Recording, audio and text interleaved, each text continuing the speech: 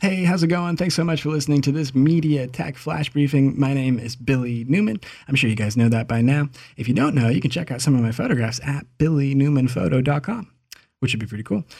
And today, what I wanted to mention was Adobe Cloud Editing. Yesterday, we were talking about Adobe Premiere and some of the interesting stuff that's related to that. But one of the big missing holes right now is something available for the new world that is cloud computing. There's really no possible media editing workflow for a lot of these cloud computing environments. Like, well, I guess probably primarily the Google Chromebook environment. There's no Photoshop.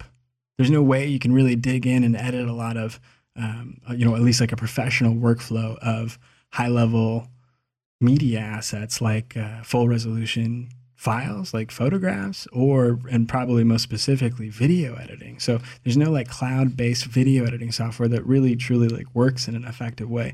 But I hear the rumor is that Adobe's about to announce some kind of product that's going to be focused on these cloud computing devices that can be a video editing service where you can put up the media onto the cloud, and then it'll be hosted there by more powerful computers that can crunch and render that information out and render your cuts out, I guess, server side and show them to you client side.